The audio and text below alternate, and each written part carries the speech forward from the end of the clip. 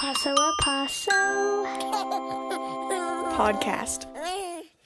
Hello and welcome to another edition of the Paso a Paso podcast. My name is Miles and I'm happy to be here with you again as we enter our continued series, but for the year 2021. Really excited to have Aurora here today and excited to hear all that she wants to share with us. Would you like to introduce yourself? Sure. My name is Aurora Valdez, and I am the Community Wellness Manager for the Taos Pueblo Division of Health and Community Services.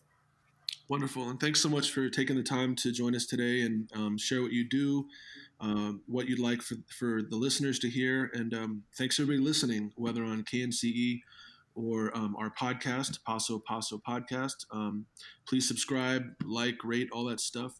And also I want to give a shout out, if I can, real briefly, just to the R.T. Keeler Foundation, who did help initiate this podcast last year in 2020. Aurora, you're involved in so many different topics. Today, though, I'm under the impression that we're going to discuss the 100% Community Initiative. Is that the right title for it? Yes, 100% Taos County. Okay. And just share with us kind of the basics of what does that mean, the 100% Taos County? How did you get involved in it? What is it aiming to do? Okay, so the 100% Taos County Initiative is a countywide initiative aimed at increasing access to 10 vital services. 5 of those services are for surviving, like food, housing, behavioral health care, medical care, and dental care and transportation. And then there's 5 services for thriving. And those services are parent supports, early childhood learning programs, family-centered schools, youth mentors, and job training and higher education. And the idea is that if 100% of the community, 100% of Taos County families have access to these 10 services, we should see a reduction in adverse childhood experiences and all the things that are symptomatic of childhood trauma. And then we'll see an increase in all of those indicators that illustrate a beautiful, thriving, healthy community. That's wonderful. And I'm excited to talk about the breadth and the diversity of all the things you're including in that. I also love that I heard you mention the concepts of not only surviving, but thriving. And it sounds as though those are 2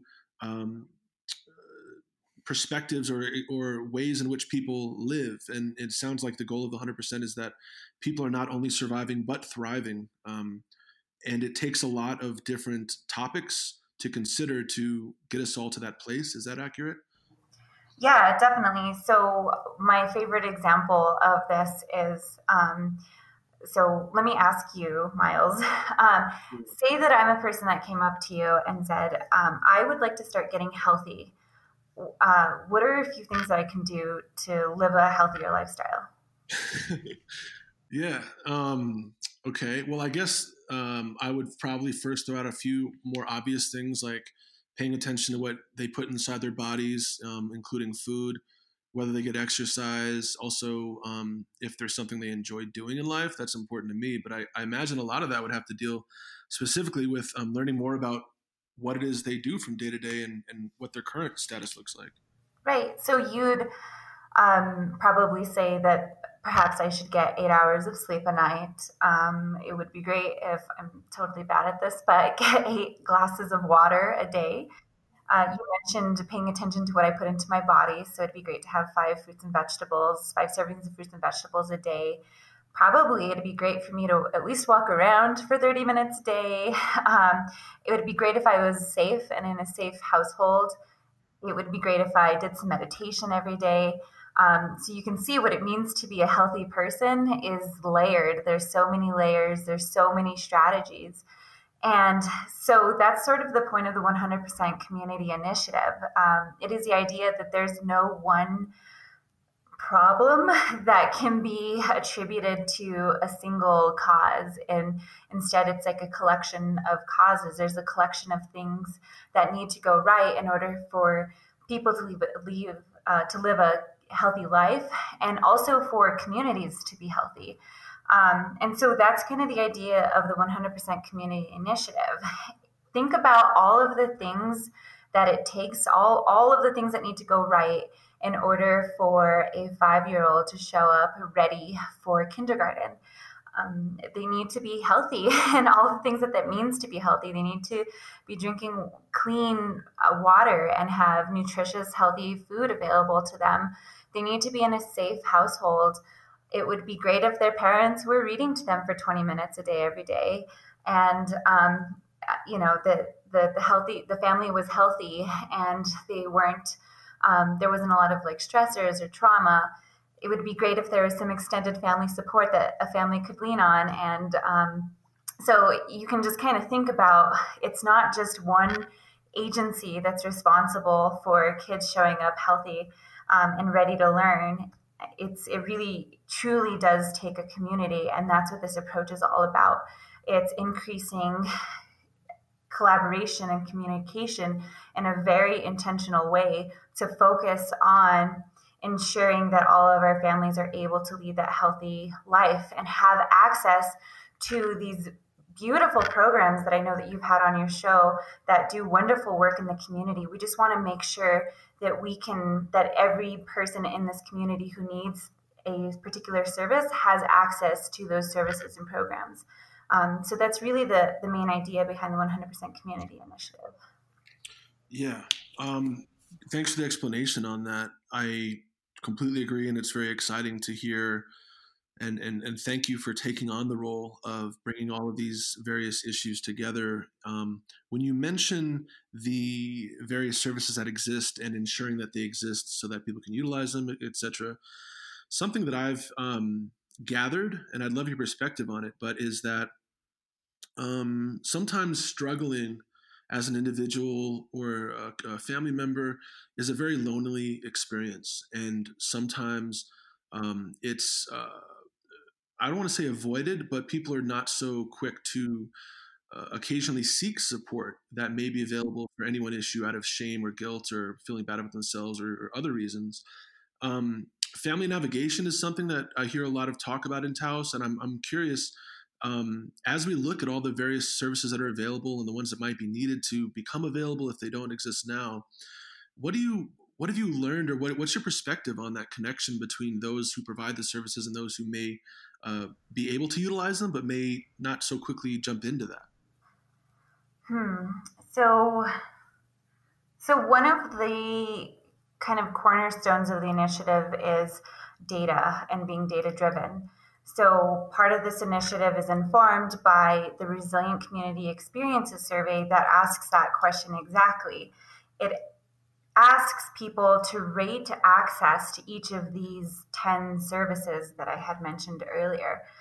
So for instance, we asked a question here at Taos Pueblo when we conducted the Resilient Community Experiences survey here.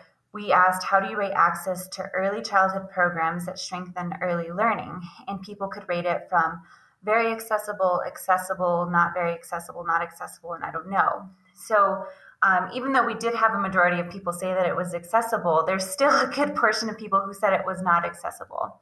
So then, in addition to every one of those questions, we asked what were some things that could make the service more accessible.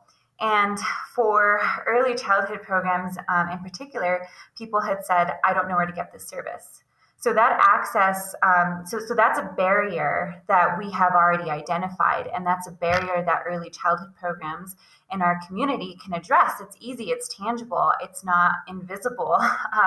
There's also, you have to be real with these. When you get this data, you have to be really real. Some people said customer service was an issue. And so that's a very real easy, I don't want to say an easy fix, but it's a fix nonetheless. It's something that you could do.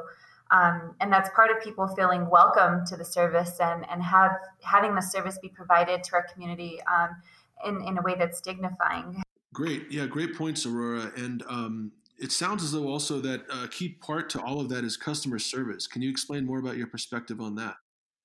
Sure. So I was just kind of thinking about customer service being identified as a barrier to some of these programs, just as something that programs could take on and address in order to increase access among some of these other larger barriers.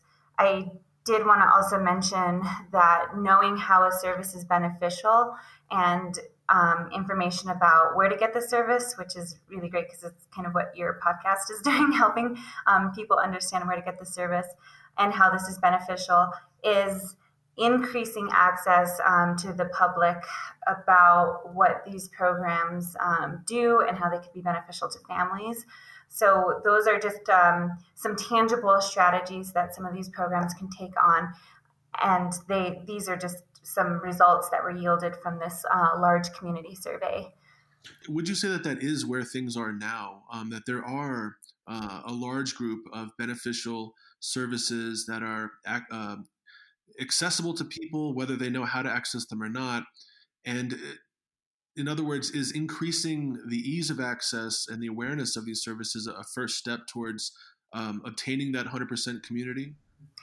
I would say definitely. It's not enough for a service to just simply exist. It does have to be accessible and available to all people in our community. And if we do focus on getting the people who are most in need and connected to these very important services, that I do believe that we'll see a change in turning the curve. For example, it's food. Like, we want to make sure that people are food secure. A huge thing that I know gets talked about a lot is housing.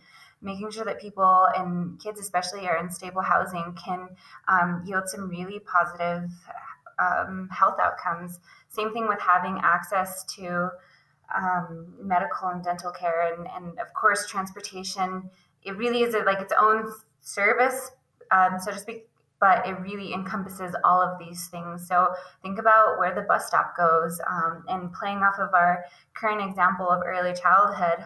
If you are walking out of your building right now, can you get to a bus stop? So is your service accessible by public transportation? So maybe we can have a really intentional conversation about how people are getting to our programs. And there's a lot of really great ideas that come out of the 100% Community Initiative. And as a next step, it really is increasing access. And the way that we're going to get there is through knowing, like, establishing a baseline and seeing how accessible all of these services are at a community level first. So I mentioned the Resilient Community Experiences Survey, and that is something that we conducted here at Taos Pueblo as part of our community health assessment.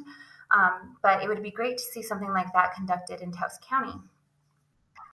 Right, and it sounds like that as the initiative gains greater recognition in Taos, as it is in the region and beyond, I've heard some talk that there might be greater opportunity with the county and with additional people getting on board and supporting the work you're doing, for that to become something people are more and more aware of and supportive of. Is that the sense that you get from the momentum currently? Yeah, and I want to say again that it's building off of strengths that are already based here in our community. So there are already groups who are working on a lot of these things, and we just want to build off of those groups.